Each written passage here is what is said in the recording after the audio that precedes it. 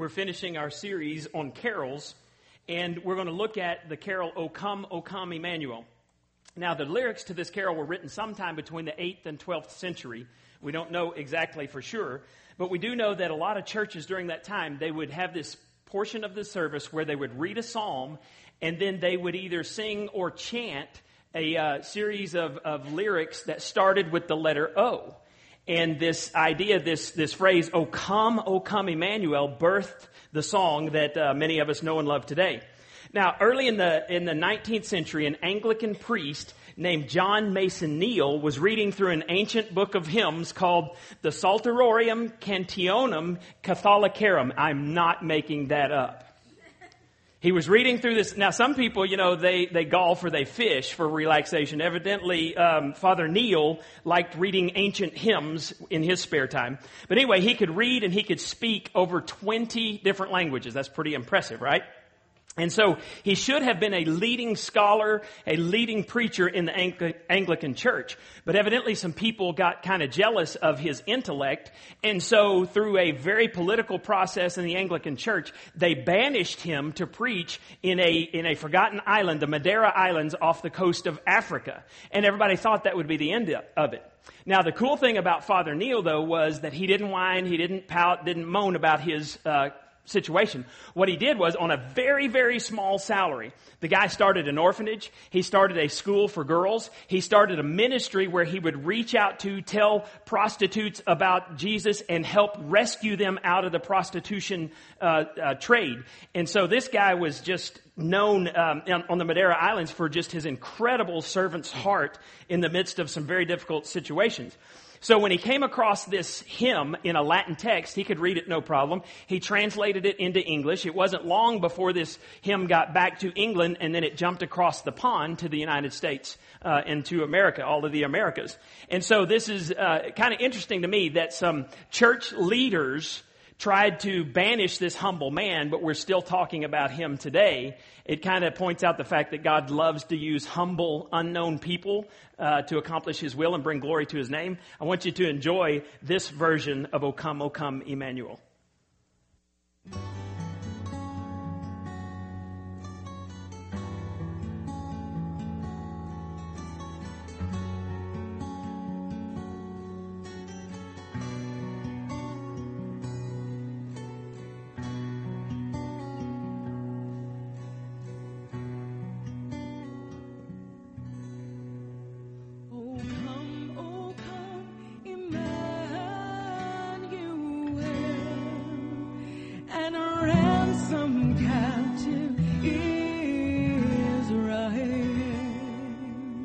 That mourns in lonely exile here until the Son of God appear.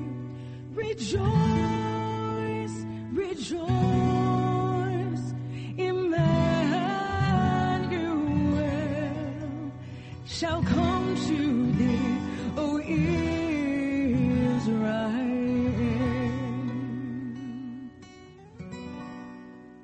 Oh, come, the rod of Jesse free,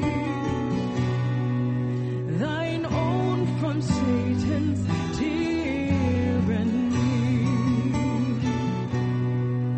from depths of hell thy people save, and give them victory o'er the grave. Rejoice, rejoice, Emmanuel shall come to thee, O Israel.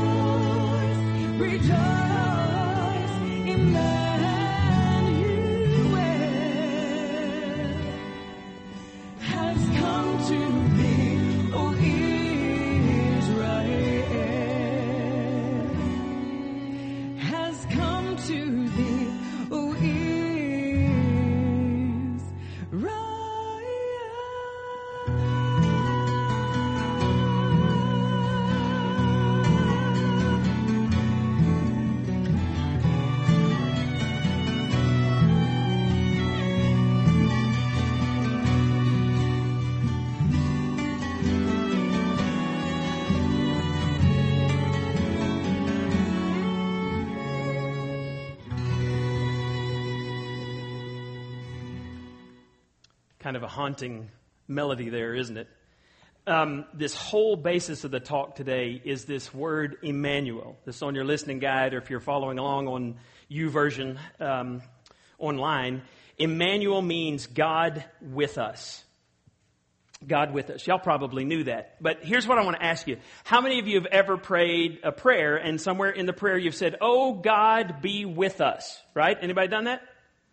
4 of us. Okay. The rest of you, this doesn't apply. Some of us have prayed, "Oh God, be with us" as we go on our trip. And we've prayed specifically because we go about 500 miles when we go see my parents in the Panhandle. "Oh God, be with us and help our children not to kill each other so we don't have to kill them and we can have a great trip to Borger, Texas." Some of us have prayed, "Oh God, be with us when we go Christmas shopping at the mall and let us find a parking place in Jesus' name," right? At this time of year. Some of us have prayed, "Oh God, be with me on this blind date. Help them to be good looking, semi-sane, and semi-normal," right? You've prayed that prayer before. "God, be with me. God, be with me as I take finals." Anyone ever done that one? "Oh God, be with me." In seminary, I had this one professor, and he would always pray before our tests, but especially before finals. He would say, "Let us pray," and everybody go, "Yes, let us pray," because these were pretty rough finals. All the finals, there weren't any multiple choice tests, anything. It was all essay, and so you would write for 2.5 hours. Just, he'd say, "What about this?" And you have to write this out. Well, this one professor, he would always pray, "Dear God, help these students to remember in exact proportion to the amount of time they've spent studying." And I'm not kidding. You would hear people go, "No, Lord, don't do that. We need a miracle." You'd hear people just opposing the professor's prayer. We need something big going on here. What exactly does this name of God, this name of Jesus Christ, Emmanuel, what does it mean if God is going to be with us? Well, we're going to look at Matthew chapter 1. This is Matthew's account of the Christmas story. A little bit different than the one you hear read every year in Luke chapter 2. We'll read Luke chapter 2 tomorrow night at the Christmas service. But in this one, the angel has appeared to Joseph, whose teenage wife that she's not married yet, but in their culture, they assumed that engagement was just as serious as the actual marriage, but they're betrothed. And so the angel appears to Joseph and says this in verse 21. "She," talking about Mary, "will give birth to a son, and you are to give him the name Jesus because he will save his people from their sins." Now, the announcement that all Israel had been waiting for, that this song, this chant, "Oh come, Emmanuel." Emmanuel means, they knew what it meant. It meant to be the Savior of the world. It meant that God was going to come rescue us. But this is kind of different because the announcement came to Joseph and to a teenage girl that he's not even married to. Verse 22. "All this took place to fulfill what the Lord had said through the prophet." Now, what's going on here? Matthew's going to give you a little bit of backstory. He's going to fill in something here. And he's actually going to quote Isaiah in Isaiah chapter 7, verse 14. So I wanted to jump back there and show you that verse before we come back to what Matthew says. Isaiah 7:14 says this, "Therefore, the Lord himself will give you a sign. The sign will be this: the virgin will be with child and will give birth to a son and will call him Emmanuel." Now, some of you are looking up there and you're saying, "Well, how come that one starts with an I and the one that's on our listening guide starts with an E?" Here's the explanation. In the Old Testament, in Hebrew, it was written in Hebrew, there weren't any vowels. There weren't any I's and E's and O's and things like that. And so really, when we translate into our language or into other languages, we're really guessing and just kind of basing it on pronunciation. The New Testament was written in Greek, and Greek, when they are translating things, they just said, it seems to us that the pronunciation should start with an E. Here's the bottom line. They're both correct. Whichever way you see it, I or E, they both mean God with us, and both are correct. So, spelling aside, here's what amazes me about this thing with Isaiah. Isaiah is writing this 740 years before Jesus Christ is born. Doesn't that amaze you that 700 years, 7 centuries before the event, Isaiah's going, and he's being very specific. You hear a lot of the astrology, a lot of the people who can, fortune tellers, all that stuff. They're very, very vague. Isaiah's very specific. A virgin will give birth to a son. As if that has ever happened before or will ever happen again. A virgin is going to give birth and you're going to name him Emmanuel. All right.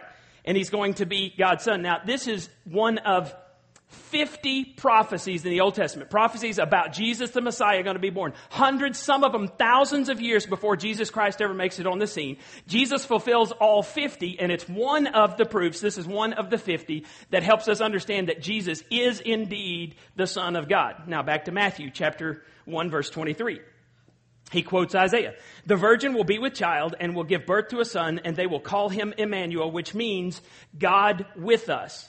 Now, he just tags on that little explanation. Here's what the name means, God with us. He's saying the most awesome event in history that all of Israel has been waiting for. It's time. We're about to see Jesus. We're about to see the Messiah. Now, everyone reading this, or more likely hearing this, because a lot of people couldn't read back in the Old Testament times, but everybody hearing this would have said, now, God with us, we know that no one can see God's face and live. They knew this because Moses, one of the greatest leaders of the entire the Israelite nation, he one time asked in Genesis chapter 33, he asked God, show me your glory. And God said, okay, here's what I'm going to do for you. He said, you can't see my face. He said, I'm going to put you in the cleft of this rock and I'm going to pass by. And when I pass by, I will let you see my back because you cannot see my face. Because no human being can come into the holiness of God and live, survive. And so everybody knowing, they were going, God with us, you can't see God. You can see him from a distance, maybe you can see him back, but you can't see his face. These people would have known that after Moses' time, they built the tabernacle, or during Moses' time, they built the tabernacle, which was basically a big tent about the size of our worship center. And in this tent, they were very specific. God was very specific about all the things they had to do. And they had an outer court where the men could come, and they had another court where the priests could come, and then they had this one special place, the Holy of Holies, where only the high priest could come one day a year on something called the Day of Atonement, and he only got to go in there if he did everything right to cover the sins of the people. He had to do all these sacrifices. Then he had to do all of these rituals to cover his own sin, because no one can walk into the presence of God with any sin in his life and live. And so it was so strict that they would even tie a rope around his ankle. There would be a bell on his ankle, because only one dude got to go in there one time a year, only if he did everything right. And if there was any sin in his life when he stepped into the presence of God, God killed him, because you cannot come with sin in your life into the presence of a holy God. That's how serious the holiness of God is. And these people were going, yeah, okay, we know that God is with us, because they knew all of the history of Israel. And they would say, well, God is with us, like, when he's in the temple, and God is with us, and we kind of see a cloud sometimes when the Israelites were wandering through the wilderness. God is with us in a cloud of fire, a cloud of by day, and a pillar of fire by night. God is with us like that, but we cannot come into his presence or we will die. And you get to Matthew, and he says some startling words. He says, God is with us here today, and he's wrapped in swaddling clothes. And everybody would have been going, wow. And see, that's how it helps you understand why when the angel shows up to the shepherds, these guys outside of Bethlehem, and says, for unto you is born this day in the city of David a Savior, which is Christ the Lord. And they said, here'll be the sign. He'll be wrapped in swaddling clothes. He'll be lying in a manger. And you know what the shepherds did? They go, we gotta check this out, because God is with us and he's wrapped in swaddling clothes. And what was it that after the shepherds came and they saw the baby lying in the manger, what was it that made them run back into the fields rejoicing and saying, glory to God in the highest? What was it that caused the wise men to travel hundreds of miles over a period of 2 years? They weren't there on the night of Jesus' birth. I'm sorry to tell you that. The Bible says that they came into the house where Jesus was, and they brought these gifts. What was it that caused them to bring these gifts that only a king should get, and they fall on their faces to worship this baby. It's this fact alone. God is with us. Now, the message of Christmas is that God is not some distant, far off, uninvolved God. God has moved in, and He's now with us. He doesn't just watch over us, He walks with us. Look at what John says in chapter 1, verse 1. In the beginning, the Word already existed. The Word was with God, and the Word was God. Those of you who've been around church any amount of time, who is the Word we're talking about here? Jesus. How do we know that? You skip down to verse 14 of the same chapter. So the Word became human and made His home among us. Have you ever heard of any other situation where God becomes flesh other than Jesus Christ, the Christmas story? No. So the Word became human and made His home among us. He was full of unfailing love and faithfulness. We have seen His glory, the glory of the glory of the Father's one and only Son. And just for fun, I wanted you to see the Message translation of this because I love how it says it. Same verse, John 1:14. The Word became flesh and blood and moved into the neighborhood. I like that. We saw the glory with our own eyes, the one-of-a-kind glory, like Father, like Son, generous inside and out, true from start to finish. God became very personal when Jesus showed up, and He got this name, Emmanuel. God is with us. He's in the neighborhood. That's amazing. And most of us don't believe it. Most Christians I know do not live as if God is with them. Let's just be real honest. Because it would change us. Really? He's with me because I don't feel it. Well, He said He's with you. He proved it on the cross. But we don't live like that. And see, here's part of the problem. Christmas, the time of Christmas is the great magnifier of whatever situation you're in. Christmas magnifies the good times. If life is good and all the family's good and the fire's crackling and snow's falling. I remember, I think it was 2 or 3 years ago, those of you who came on Christmas Eve, we walked out, big honking snowflakes are coming down. Y'all remember that? That was awesome. And ever since then, my kids are like, why doesn't it snow every Christmas Eve? I'm not in charge of that. Let's talk to God. You know, it's really cool when it does happen. But it magnifies the good times. Here's the other thing about Christmas, though. If you're going through a tough time, it magnifies the pain. And some of you, just the reality is that you've lost someone that you loved this last year. And Christmas magnifies that pain. If you're in bad relationships, Christmas magnifies that. If you're single, it magnifies the singleness. And if you don't like your family and you have to get together with your family, it magnifies how much they irritate you, right? Christmas magnifies things. And I just was thinking this week about the whole deal in Newtown, Connecticut. You think that Christmas isn't magnified this year because there should be some 6-year-olds and 7-year-olds running around. And let me just say, God is with us in the good times. God's with us in the bad times too. And the answer is not God in our schools. The answer is God in our lives. The people who claim to be Christ followers are not living as if Emmanuel, God is with us. It's not, we've removed prayer from schools. You mean if we institute the Lord's Prayer, our Father who art in heaven, if we say that, it'll magically make everything? No, our nation has turned its back on God. And I got some kind of scary news for you today. It's not going to get better. The Bible says it will get worse until the King of Kings returns and says enough. We've got to prepare our families, our loved ones, our friends for the time when the King of Kings will show up and do His business. Now, some of you, some of you, we've talked about this before, feel shame. And you're thinking, why would God want to be with me because of my past? Well, I want to focus on 3 things today from God's Word. They're really not that profound, but they're true, and you need to hear them this Christmas season. First one is God is with you. That's pretty profound, isn't it? God is with you. Not just with me, not just with Billy Graham, not just with other Christ followers. God is with you. I want you to look at Luke 1:28. Gabriel appeared to her, to Mary, and said, "Greetings." This evidently was a very polite angel. "Greetings, favored woman."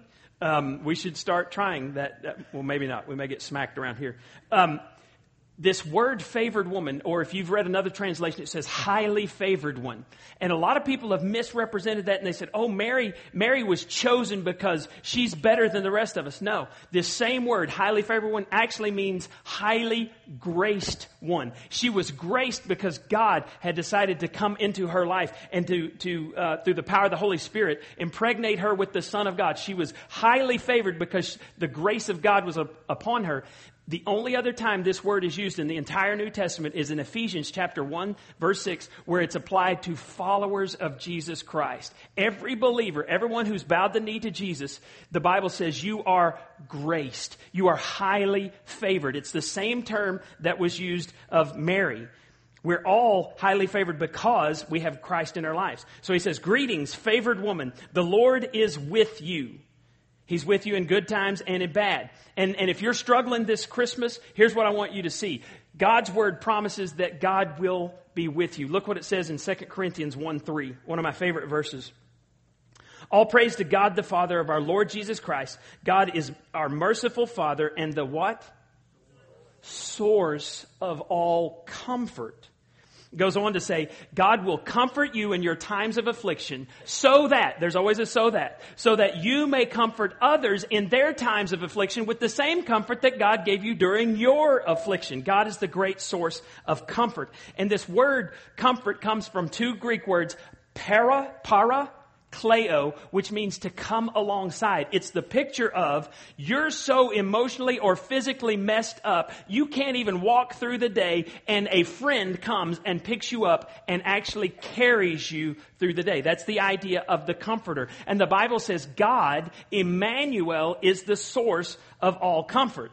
Now, we don't really believe that, is what I said before. And let me explain it this way. Years ago, we went to Hell on Earth, otherwise known as Chuck E. Cheese.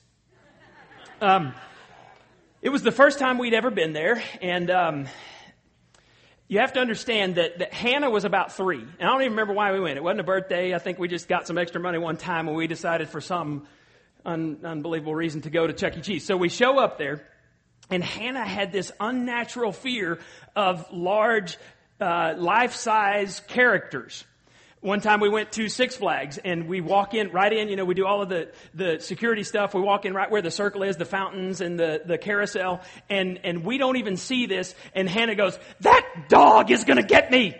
We thought she was talking about a real dog. It was Wile E. Coyote. He was walking around taking pictures with everybody, and she's like, "He's going to get me, he's going to get me." So back to the cheese. We go to Chuck E. Cheese, and Hannah, from the moment we walk in, she said, "Chucky's going to get me." And so we're playing games, and she's looking for Chucky, and we go to eat something that's like cardboard with a little sauce on top, it's called pizza. She's sitting in the booth over here. Janie's here. I'm on this side, and then my Caleb and Rachel, my other 2 kids, are on this side. And so she's as far away from the stage as can be. But what happens is, you got the little mechanical Chuck E. Cheese. He's not little. He's humongo Chuck E. Cheese over there. He's playing, and he's got his little band, and we're like, "Hannah, he's fake. He's not coming off the stage. Just wait a little bit. They're going to quit." And so he quits, and the curtain closes. We're like, "See, he's gone." Y'all know what happens, don't you? There's a stupid door beside the stage that swings open, and here comes Chucky. And Hannah goes, "It's Chucky!" I am not exaggerating at all. And she wraps her whole body around Janie's head. She's on this side going, "Chucky's going to get me! Chucky! It's Chucky!" She is irrational. And the more she screams, idiot starts walking toward us. I'm going, "No, don't come over here." And we're like, "Hannah, it's okay. We will protect you. You don't have to worry about Chucky." And it's like she's looking at me like, "You don't know what that rat can do. He's a nice rat, baby. It's okay. Daddy's here." And she didn't care. And most of you live like that. You live like the God of the universe, Emmanuel. You live like he's not really with you. Because if you believed it, it would change your life. The way you looked at things would be radically different. if you believe that God is with you.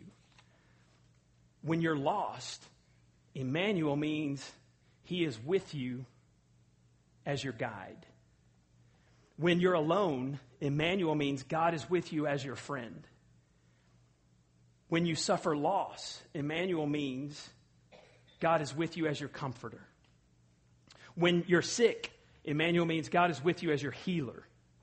When you're weak, Emmanuel means God is with you as your strength.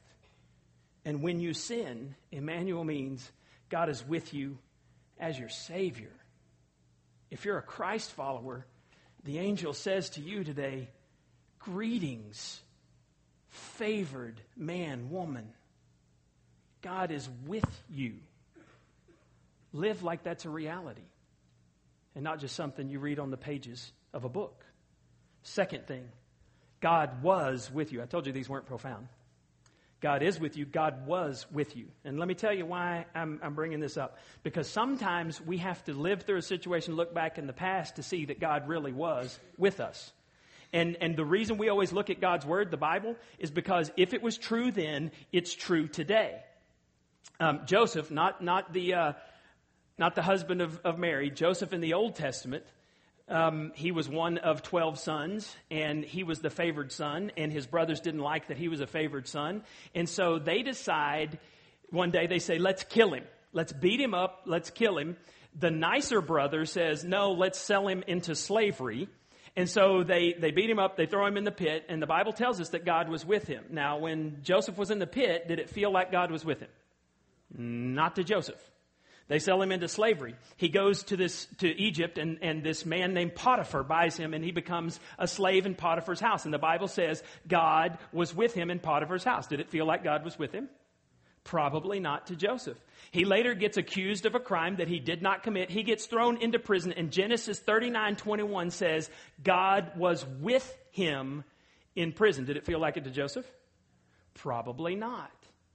And he goes through this really tough time. You read Genesis 40 and 41, and this is a tough time where he's in prison. He's an innocent man. The whole time it says, but God was with him. But God was with him. God was with him. Eventually, he gets put in the second place in command in all of Egypt. You think he felt God was with him then? Yeah, probably so. And his brothers show up. He finally gets to confront his brothers. And y'all know, if it was y'all, you would make them pay, right? Joseph says, you meant to hurt me, but God was with me and meant this for good. Holy cow. How he had changed, because he could see that God had walked with him through everything, and God did some amazing things in his life. And I was thinking about this, and I was thinking, God was with me back 19 years ago when Janie was pregnant with Caleb. We were in Seattle, Washington with my parents, and we had just toured the underground in Seattle. Seattle has a whole underground city. It's a crazy story. If you ever go there, you need to read the history and go see it. The very last thing that Janie saw was one of the original toilets. And it was this ornate thing. I mean, it looked like China. It had all the little designs on it. It was just this beautiful toilet in this museum for the underground. And that's another story. And so she says, I need some air. And she walks outside and she passes out. And you know, she was severely dehydrated. We didn't know it at the time. She'd been throwing up a lot, but we didn't know how much. I didn't realize how much. And she throws up. I mean, she passes out. And I check her pulse, and there is none. And I try to find breath, and there's no breath. And I'm freaking out, and I'm screaming at my dad, call 911, call 911. And Dad just panics, and he's running into walls and stuff and runs in. They finally call 911. God was with me as I decided I have to do CPR on my wife. And so I stick, her tongue is all back in her throat. And so I stick my hand down, and I'm pulling her tongue out of the way. And she wakes up, and she goes, what are you doing? I'm helping, baby. I'm here for you. You know, they came and checked her out, and she was severely dehydrated. And they said, dude, you got to get her to a hospital. And we didn't want to do that in Seattle. And so God healed her enough to get her home. We got her in the hospital, and she gained 10 pounds in 24 hours because they just stuck fluid in her arms. And God was with us during that time. God was with us when several years ago, when, surprise, we got pregnant with number 4. And we hadn't planned on a 4th child. And so Janie came and said, we're pregnant. And I said, no way. And the pregnancy test said way. And And so we're like, okay. So we chose a boy and a girl name because we always wanted to be surprised. And we adjusted, and we're praying, and all we ever prayed for was healthy babies. We didn't pray for anything. Just God let them be healthy. And God was with us when she started having complications, and we lost our fourth child. And some friends came and surrounded us, and it was a tough time, but God was with us when she lost that baby. And God was with us 10.5 years ago when we started New Life Community Church, and we didn't have a dime to our name, didn't have a place to meet. And God worked with us when we didn't get paid. And God worked with us. He was with us through church conflict, and there's been a lot of it. You don't have a church without conflict. And God has walked us up to this time. 5 years ago when we bought this building, and it was a piece of junk. Y'all can't even tell it now, but when we first came in, all of the ceiling tiles were nasty, and all of the insulation, there were about 25 leaks in the roof. And so we just had to knock it all down because there's mold and mildew everywhere. So we knocked it all down. And this was one open building, and my kids could stand behind a pile. There were so many piles of ceiling tile and insulation, all that stuff. They could stand behind it. You couldn't see them from the front up there. I don't remember how many loads of junk we had hauled off in those huge, dumpsters. And God was with us during that time. And God is with us through it all. But sometimes you have to look back to see it, right? You have to live through something to see God was with me. Third thing is God will be with you. I told you it wasn't profound. I warned you ahead of time. God will be with you. Now, I want you to imagine Mary. If she could have somehow seen into the future, she has this incredible secret that I'm going to carry God's son. I'm going to deliver God's son. And she has this secret. And just imagine the comfort it would have been to her if she could have seen into the future. God will be with me when I have to tell Joseph. Because how do you tell Joseph, I'm pregnant and I ain't ever been with anybody? She would have been comforted to see that God was with her and was with Joseph when the angel shows up and goes, yo, dude, she's telling the truth. It's God.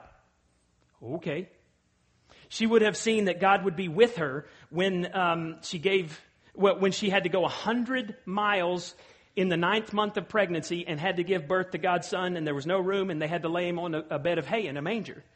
She would have seen that God would be with her when they had to flee the country because a madman named King Herod was jealous because someone dared to call Jesus the King of the Jews. We've come to see where they've laid him, the King of the Jews. He got jealous, so he kills every baby boy in the city of Bethlehem under the age of 2. God warned him in a dream, get up, flee to Egypt because they're going to try to kill my son. She would have known God would have been with her during that time.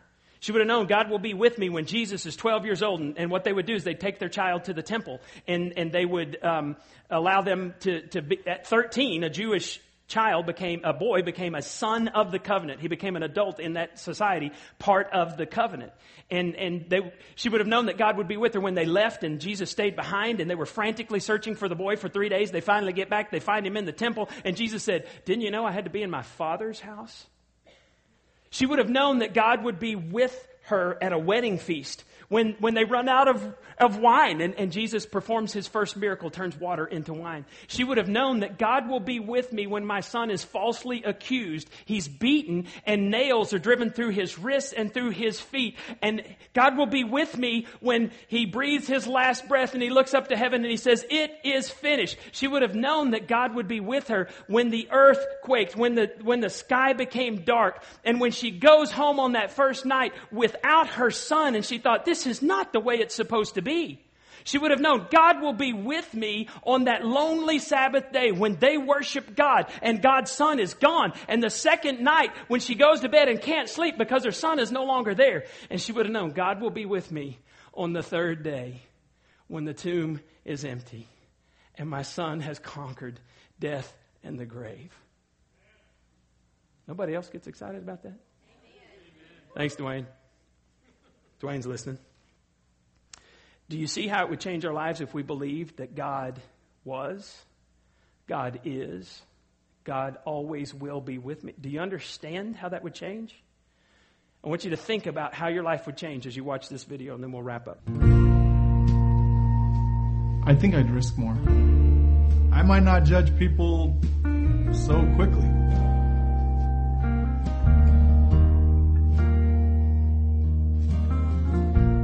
sure my heart would get bigger.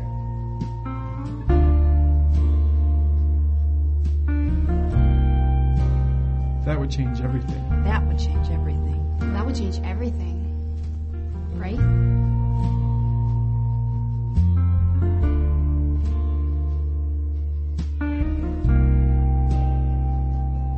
I'd like to think I'd like to think nothing would hold me back. Nothing would hold me back.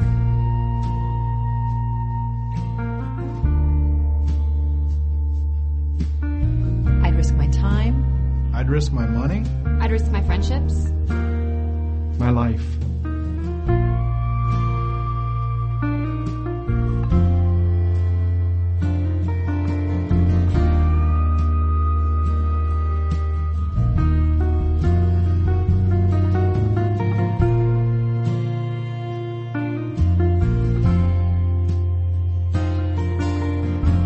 So if I stay in the Bethlehem story, If I stay in the Bethlehem story,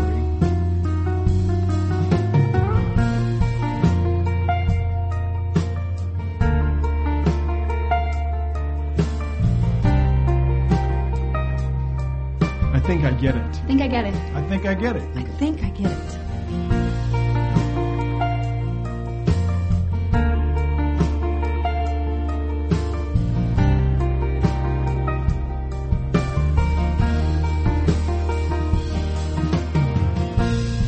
We celebrate an event. Every year. But struggle to grasp. To grasp its true meaning.